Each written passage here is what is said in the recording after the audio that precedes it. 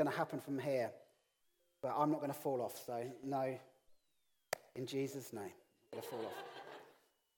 Well, it's great to be part of a family of churches in Jubilee. We're not an independent church, but we receive support, care from outside of Jubilee through our family of churches called Regions Beyond. And they really are helping to train us, provoke us in mission. And that's essentially if we want to build a biblical, healthy church. Also, as a church, we have the privilege of helping Regions Beyond. So next weekend, I won't be with you here. I'm going to be down in London at Hope Church in Bromley, bring God's word to them, meeting with their leadership. And so it's a two-way conversation that we have to provoke and encourage one another. And over the last few weeks on a Sunday, we've been looking at it, what it is to be part of our Regions Beyond family. What are the values of Regions Beyond? What are the values of Jubilee Church here in Hull? And today we're going to be looking at the value, we are here for one another's success. If you have a Bible with you, we're going to look at Philippians in chapter 2. And Paul wrote this letter to the Philippians while he was in prison. He was going out bringing good news, planting churches, helping to bring what was often disunity, bringing people together in Christ. And he writes this letter of Philippians to lay the foundations to bring the church together. Because we find out in chapter 4 of Philippians, there's a division that begins to occur in the church. And it's between two influential women who have fallen out. They're called Euodia and Syntyche.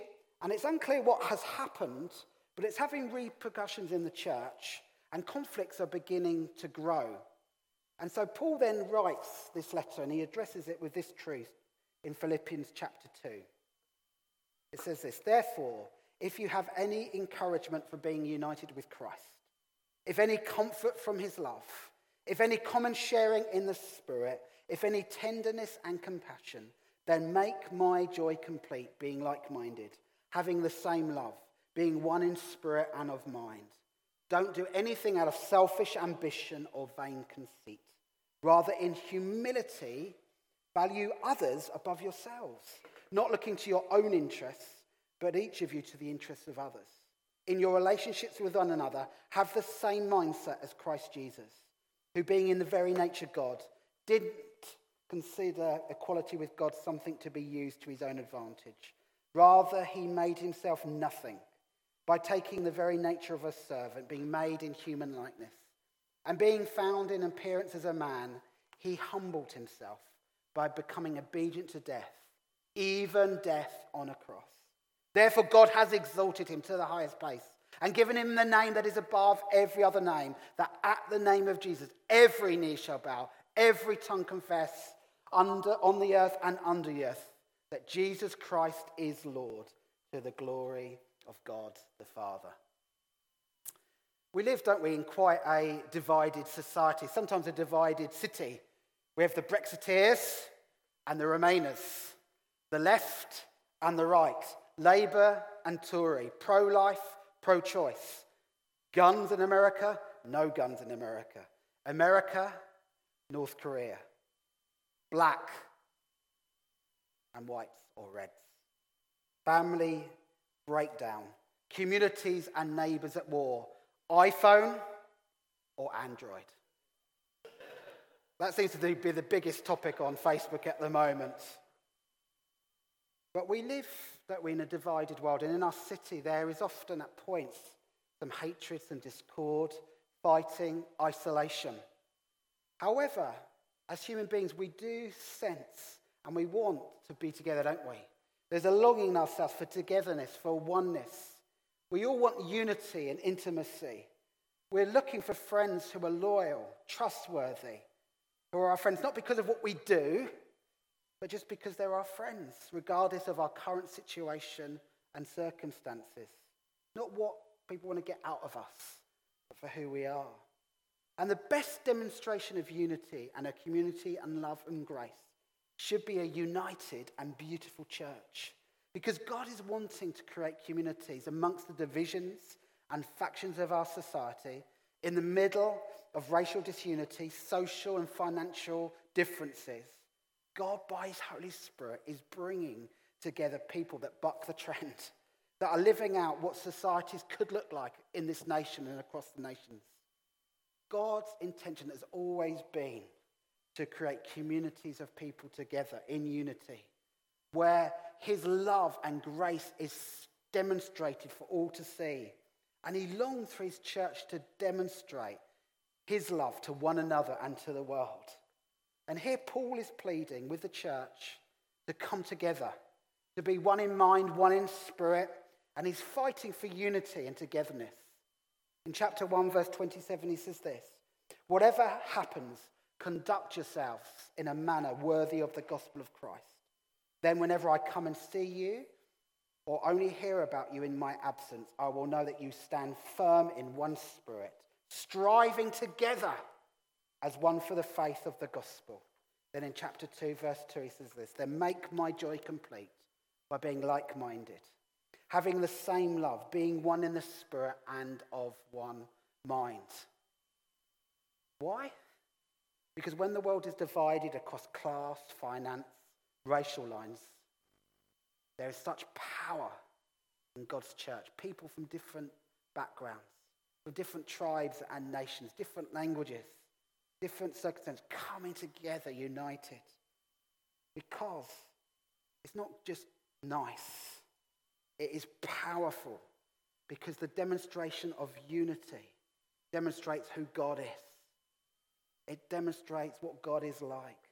Jesus, just hours before he was crucified, said this: "I do not ask for these only, but also for those who will believe in me through their word, that they all may be one, just as you, Father, are in me and I in you, that they also may also be in us, so that the world may believe that you have sent me."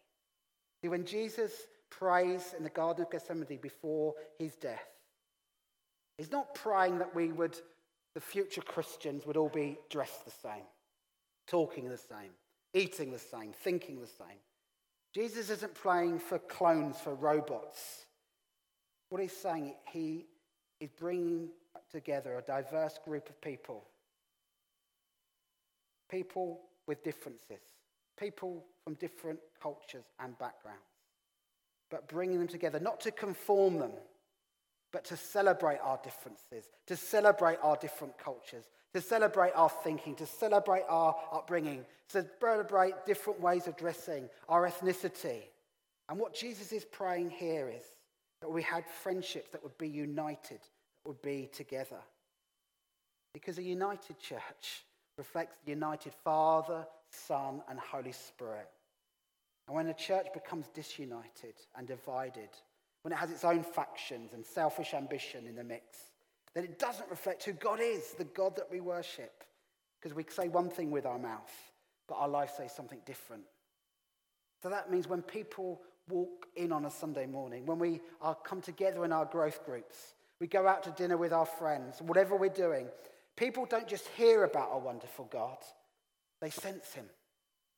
They feel him. They come into contact with him through God's people. Through us, how we relate to one another, how we love one another.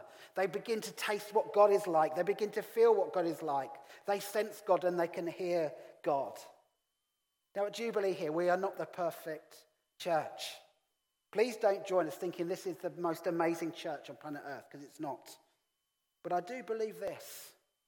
God has used us over the past few years in an incredible way. Planted 11 years ago.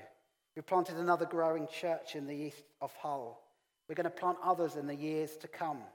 We're continuing to grow as a church, continuing to have greater community impact. Why are we able to do that? Why do we seem to be punching well above our weight? Well, I believe it's because of the unity among us, the oneness. Now, it's been tough at points over the last few years. It's at times been difficult work. But people have committed themselves to living together, working together, appreciating one another. And I love it. And I think you love it too. That's why you're part of this church community. And we need that to continue. And where there may be issues, to deal with them. So why do divisions grow up? Well, Paul tells us this in chapter 3, verse 2. He says, "Do nothing from selfish ambition or conceit." Conceit is the root cause of selfish ambition in somebody's life. Conceit is a root of rivalry. The word literally means vain glory or empty glory. Hunger for a glory that doesn't satisfy. How many of you have ever watched a Mike Tyson fight? Remember Mike Tyson? He was interviewed just a couple of years ago, and he had the reputation of being one of the best, most ferocious heavyweight boxers that had ever lived. And he was the youngest ever world champion at the age of 19. He beat most of his opponents with a straight knockout. And he amassed about $400 million, that's a lot of money, because of his ability to knock out people in the ring. And at one point, he had it all. He was the heavyweight champion of the world, the most feared person on the face of the planet to face in a fight. And he was wealthy beyond belief. And yet, then he was sentenced to jail for rape. He lost every single dollar that he earned through reckless living. Now he's in his 40s. He's a quiet family man, living in the suburbs with his wife and 2 little kids. And he has this amazing perspective and wisdom about the fleeting nature of life now. And when he was asked in an interview, what drove you in those early years to work so hard and to fight so fiercely? What drove you on? And what he said, kind of demonstrating that he was maybe a bit more self-aware now. He said what drove him was for a hunger for glory. He wanted glory. He knew there was an emptiness within him. He had very little self-esteem. There was an empty hole in his life, and he knew it. And he had an anger that drove him, that he had to look for glory, for people to roar and to shout his name, to be on top of things. He was glory hungry. And now, as he said in another interview, the interviewer came up to him and looked at the belts that he'd worn over the years that were displayed. And Tyson just picked up one and said this. He said, they're garbage. They don't mean anything to me anymore. Now, not many of us are champion heavyweight boxers. But in many of us, there's that drive for attention. There's that drive to be fulfilled. There's that drive for people to notice us. But glory isn't not the moment of standing in front of people with people cheering you. The biblical meaning of glory is weight, substance. You know, if you buy something that has some quality to it, it often feels a bit heavier, doesn't it? You can kind of tell if something's come from a cheap factory in China or something's been made in Britain. Often there's some better weight to it. That is glory. Glory is about having weight, substance, meaning, significance. And here is our issue. We all need to have a sense of glory in our own lives, no matter who we are. Glory means weight, significance, or meaning. We need to feel like our life matters, that it counts, that it's weighty, that it has significance. And that's what drives many of us. It's not just that maybe some of us want a career or a partner or a family or money or to look a certain way or to be recognized. It's that we want our life to have glory. We want our life to have a feeling that we are significant, that we matter, that we carry weight in this world. It's that issue. It's that issue for glory, that often out of that insecurity where division will come. Because it's hard to come by the glory in this world. But we try. But glory can disappear, as we know, very quickly. And Paul is saying, do nothing out of conceit, looking for glory or selfish ambition. Selfish ambition is where everyone is out for their own piece of glory. Because if your worth is based on the amount of glory you have in this life, you're not going to be pleased when somebody else is getting the glory that you think you should have. And that what leads to fighting, to division. And in church history, you see many church splits are not because of theology, it's because of glory hunting. I'm not recognized anymore. I'm more important. I don't have a role. So what's the remedy? What's the solution? If competition and selfish ambition is the source of division in this world, what does the solution that Paul points us to? This is what he says. He says, but in humility, count others more significant than yourselves. Let each of you look not to your own interests, but also to the interests of others. Or another way to put it, we are here for one another's success. That's the value. The value of Regions Beyond, the value of Jubilee. We are here for one another's success. And that's the closest language we have in the Bible to this value of ours. What does that mean? It means we're not interested in our own financial situation, but also to the financial situation of others. We're not just concerned about our own time and our own diary, but also to the diary and time of others. We're not just to focus on our own emotions, but also to the emotions of others. We're not just interested in our own tiredness, but also to the interests of others. We're not just concerned about our own church growth, but the growth of other churches in our city. And any community with this sense of humility will flourish. We can demonstrate and live out this humility because of what Christ has done for us. Being in the very nature God, Philippians 2 says, did not conserve equality with God something to be used to his own advantage. God the Father, Son, Holy Spirit have always been. He's the beginning and the end. Coexisting together, giving to each other, serving one another, united, and all receiving rightly glory and prayer and honor and worship and adoration from all the heavenly beings, and now from us, his people. One God with position, status, majesty, and glory. He is the center of attention. And our God is secure. He is in perfect peace and joy and life. But being in the very nature of God, he didn't consider equality with God something to be grasped. Rather, he made himself nothing by taking on the very nature of a servant, being made in human likeness. God knew the mess we were in, the mess we had done ourselves. And Jesus did something that probably stunned the worshipping angels into silence. Their jaws dropped. Jesus stepped off of his throne as Lord of the universe, the Son, the one who had created the universe. And he took the robes of glory. He took off his fiery, holy blaze of glory, and he took on the flesh of humanity. He took on the meat and bones and heart and mind of us. He became a man just like us. He stepped away from his position and status and majesty and glory, and he moves away from being the center of attention so that he could be born as a man. He left his position of glory and authority and prominence and was born to a peasant family in the north of Israel.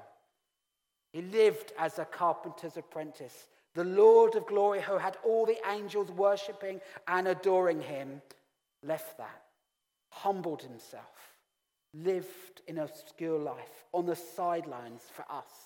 Not a king, not a person of royalty, but born to a peasant girl. To all perceptions, out of wedlock, a major taboo in the conservative religious village like Nazareth. He could have rightly revealed himself as that Lord of glory as he lived as a man. There was a time when he was transfigured while he was praying. That means his face, it said, shone like the sun. And his clothes were so affected, they became a dazzling white. Because that was who he was. That was his true identity. But he didn't try to hold it or try and gain any earthly prominence or earthly praise or earthly position. In fact, even when people tried to make him king because they loved his miracles, they saw his healings, he got out of the town quickly because he was a servant, because he came for our success, not his own. And being found in appearance as a man, verse 8, he humbled himself by becoming obedient to death, even death on a cross. He came from heaven to earth, but he went lower than that. In order to serve us, in order to see us lifted up, he became obedient even to death, even death on a cross. Jesus was willing to be sidelined, willing to be forgotten, willing to be overlooked so that we could have life and be lifted up, that we could find forgiveness.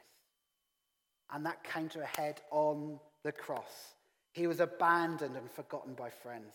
He was pushed out by his fellow Jews. He was scrubbed out by the Romans, and most painfully by his Father, whom he enjoyed that fellowship with from eternity. He's never known not to know the love of his Father, the smile of his Father. But in that moment on the cross, he cries out to God, my God, why have you forsaken me? Why did he do that? To serve us. Because he loved us. For the Son of Man came not to be served, but to serve and give his life as a ransom for many. Because he's about serving us, not his own needs, even to the point of being punished and pushed off the face of the earth, considered as rubbish, as scum. Why? For us. He became sin for us. And in Jesus going low, we are lifted up. Jesus died so that we could live. Jesus was humiliated so that we could be honored before God. Jesus was failed in the eyes of the world so that we could succeed before God. Jesus became lower than we will ever have to go so that we could be lifted up to God our Father. Jesus abandoned his position so that now we could be seated with Christ in heavenly places. He became low that we might be lifted, that we had the privilege this morning to worship and adore him because of what Christ has done for us. That should excite us. That should motivate us. That should help us. Maybe you're here this morning, you don't know Jesus. Maybe you feel the lowest you've ever been. Jesus became lower for you that you might be lifted up, that you might be forgiven, that you might know this relationship with the God who loves and created you. Jesus rejected earthly glory so that we could receive true, lasting, weighty, substantial, heavy glory. And Jesus did that for us. And if we are Christians, if we are in Christ, it means that we are baptized in that reality, soaked in that truth, soaked in this incredible act of humility, that Jesus did that for us. It's wonderful. It's amazing that God so loved the world that he gave his only Son, that whoever believes in him should not die, but have everlasting life. And as Christians, as we begin to understand the truth of the gospel, it changes everything. It changes how we perceive ourselves and how we perceive others. So what is, as we finish, the application of that for us? It means this for Jubilee. If we are going to honour others, if we are there for each other's success, it means this. It means we're a people who take on jobs we don't want to do. It means the church will thrive because of it. Are you serving? Are you giving of your time to help us, to move us on together as God's people? Secondly, we're a people who say quickly and often, whenever we've wronged someone, whether we've done it deliberately or not deliberately. Because it's not about them or their position, it's about the health of God's people. We're a people at Jubilee who won't be easily offended by others. Why? Because we're not concerned with our own ego or position or what people think of us. We're not a church who get offended easily. We don't have many toes to tread on at Jubilee. We're people who aren't sensitive. Sensitive people are often sensitive because they're more concerned about the fragile glory they think they should have. And then if people begin to knock that, it kind of knocks what they think is significant, their self-worth, self-esteem, and then they get upset. Because deep down, they're still trying to get glory in their lives. But that's not get offended. That's love one another. That's accept one another. Let's forgive one another. We want to be a people who are always finding ways to lift other people up, to speak well of other people. Are you an encourager or a putter downer? Do you encourage? Do you build people up? Do you give people a call? Do you send them a text? Do you say thank you? Do you honour others around you? Do you speak well? Or do you just criticise behind people's back? Because you don't want them to have this success. We want to be a church that want to lift people up.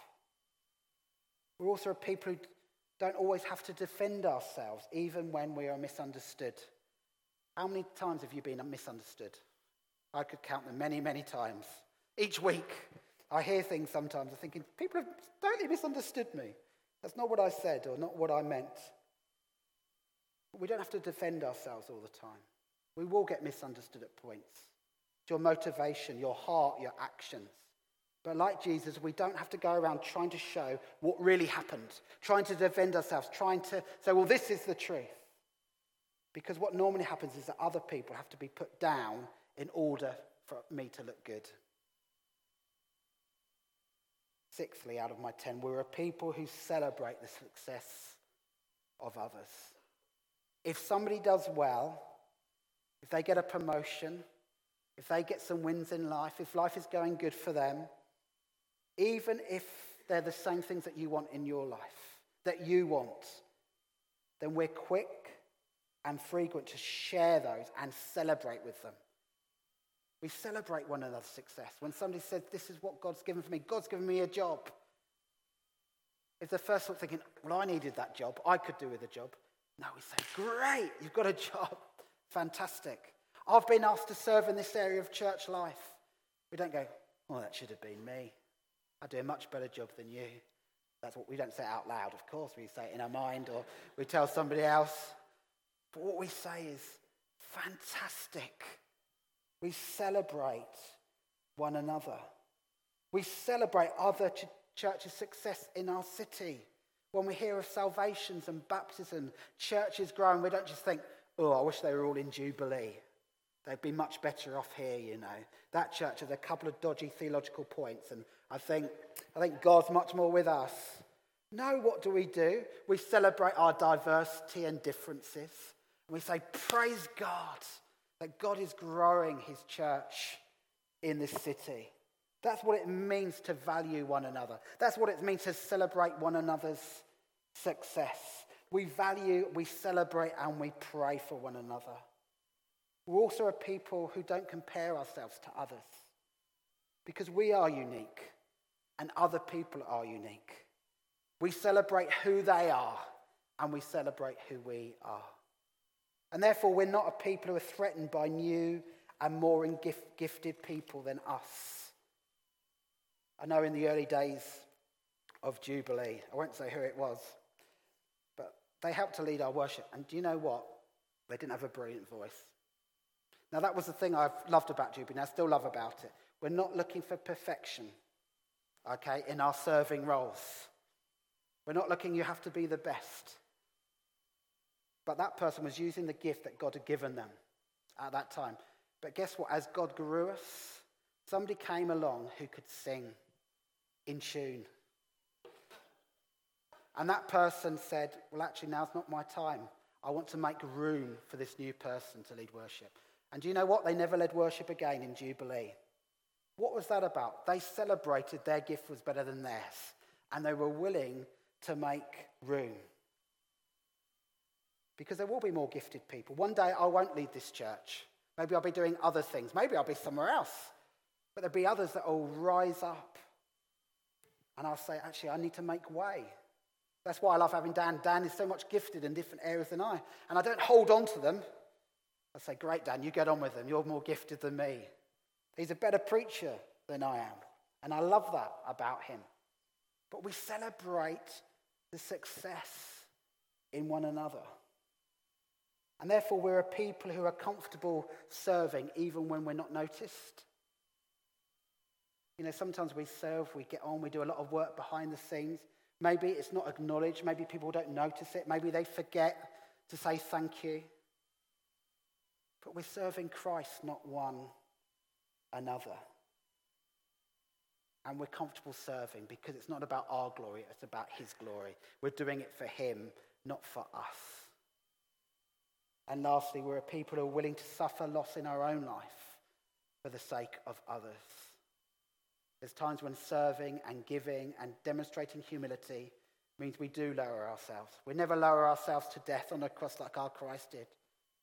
But there's times we have to do things. There's times we have to make way. There's times we have to make room. But we're willing to do that for the sake of others, for the success of others. Are we willing to show that humility? Are we wanting others to succeed? For some of us this morning, we need to repent of our own selfish ambition and conceit. We need to ask forgiveness for putting other people down, maybe for gossiping, for bringing division, for seeking glory, because we're here for the success of one another. And we need to ask God for more of the power of the Holy Spirit in order to bring about that change in our lives and in others. Let me just stand together. I just want us to.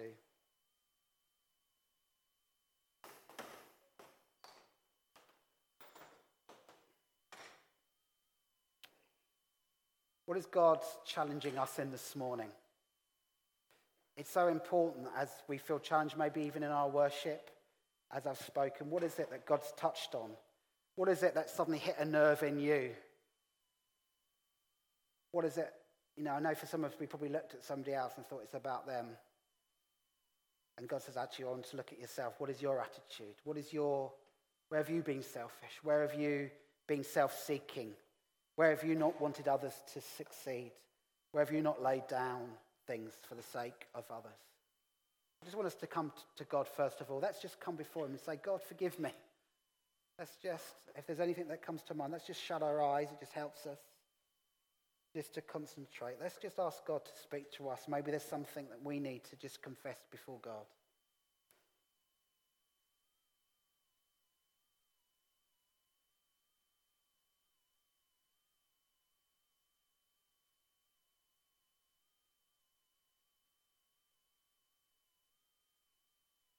Maybe there's somebody you need to just forgive. You don't always have to go to somebody saying, I've forgiven you, because that's about your glory. Sometimes we just have to forgive and move on ourselves. Sometimes it is appropriate to apologize to somebody for the upset we've caused them. Maybe some of us need to do that even today and over these next few days.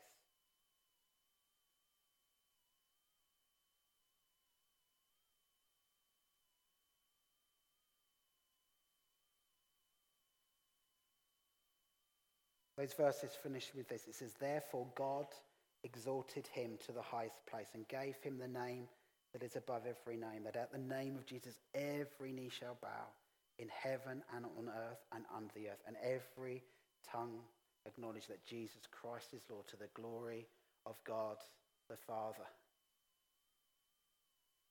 Jesus now laid low, but now seated on the throne, where he will bring every tribe, tongue and nation to himself. All will come and worship. We have that privilege of being counted in that number that know him as Lord. And for some of us, God will lift us as we do that. As we humble ourselves, at the right time, God will lift us up. For some of us, we just will continue in humility. But when we face him on that day, God will say to us, well done, good and faithful servant. They're the most important words to come from God. Not from somebody else, but from our Father. Well done, good and faithful servant. And for some of us, we need to hear that even today. God says to you in your hiddenness and your brokenness, well done, good and faithful service. God acknowledges you. He sees what you've done. Just receive God's favour and God's gratefulness to you. That he loves you, that he's for you, that he's pleased with you. Let's just pray. Father, we just want to thank you for Jesus, the one who came from heaven and earth, that laid his life down for us so that we may succeed, that we may have forgiveness. Lord, help us to live out this Christian life, looking for the best in others, looking to lift others up, looking to walk in humility, to serve and not to be served. Lord, whether we're in leadership or whether we're not in leadership, Lord, we want to be your servants. We want to give you the honor. We want to see others succeed, because as others succeed, so we succeed as well. We want to be those who cheer one another on in Jubilee, cheer other churches on in this city. We're thankful for what you're doing.